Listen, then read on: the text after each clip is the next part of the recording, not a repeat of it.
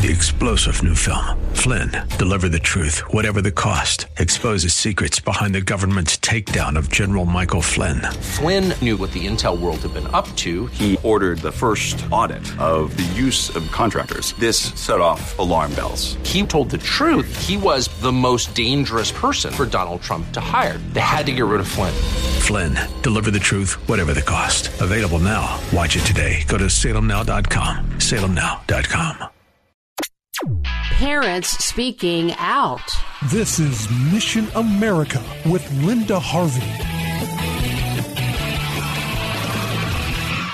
Schools in Ohio are starting to teach various versions of the equity and diversity agenda that supposedly helps racial issues, but is actually doing a lot of damage. 2 schools were in the news recently because parents are fed up. At the prestigious private Columbus Academy, a group of parents were recently featured in a national article because they objected to the hard left activism being forced on their children. 2 moms said the climate has become one of intimidation and intolerance, and the source is the so-called anti-racism program. One exercise, for instance, was a civil disobedience walkout for high schoolers in January, led by top school administrators and the director of diversity, where everyone was to scream, "Silence is violence." Those who did not were called racists. The director of diversity referred in a recent Zoom event to Columbus Academy's history as, quote,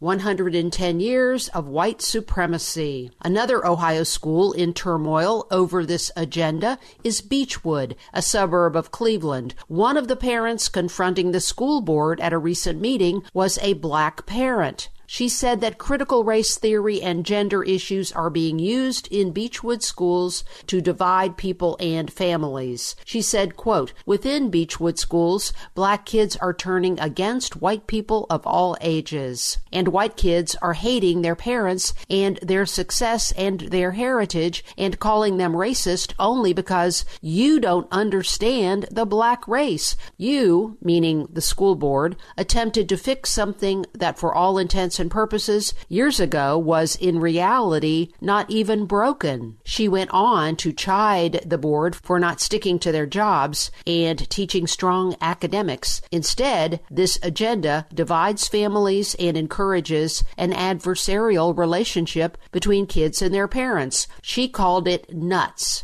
She said that as a professional, she runs into people like them all the time, and they don't know much about black people. She added this, quote, black kids at Beechwood schools, when they were growing up all these decades, until you came along, they didn't look at race or gender. Years and decades prior, she said, students made friends based on personality, similarities, differences, and interests in academics, sports, music, clubs, associations, etc.